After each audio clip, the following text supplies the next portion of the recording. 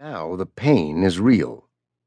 On the bowl of her back, she rocks from side to side, managing to flop onto her belly. Flapping her wings slowly, she ascends cautiously in captive space until she touches a solid surface, the roof of her prison, river mud hardened to ceramic. Tucking her legs in, she braces herself, pushes. It is like arguing with a cliff. She struggles, and meanwhile the gray has begun to drain, taking her strength with it, time running down. No!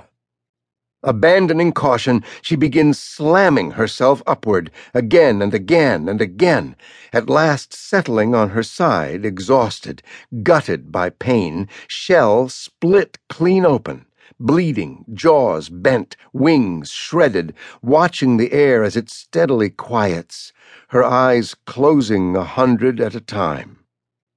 Noting with satisfaction, before all goes black, a pale, slim fissure, a crack in the darkness of clay.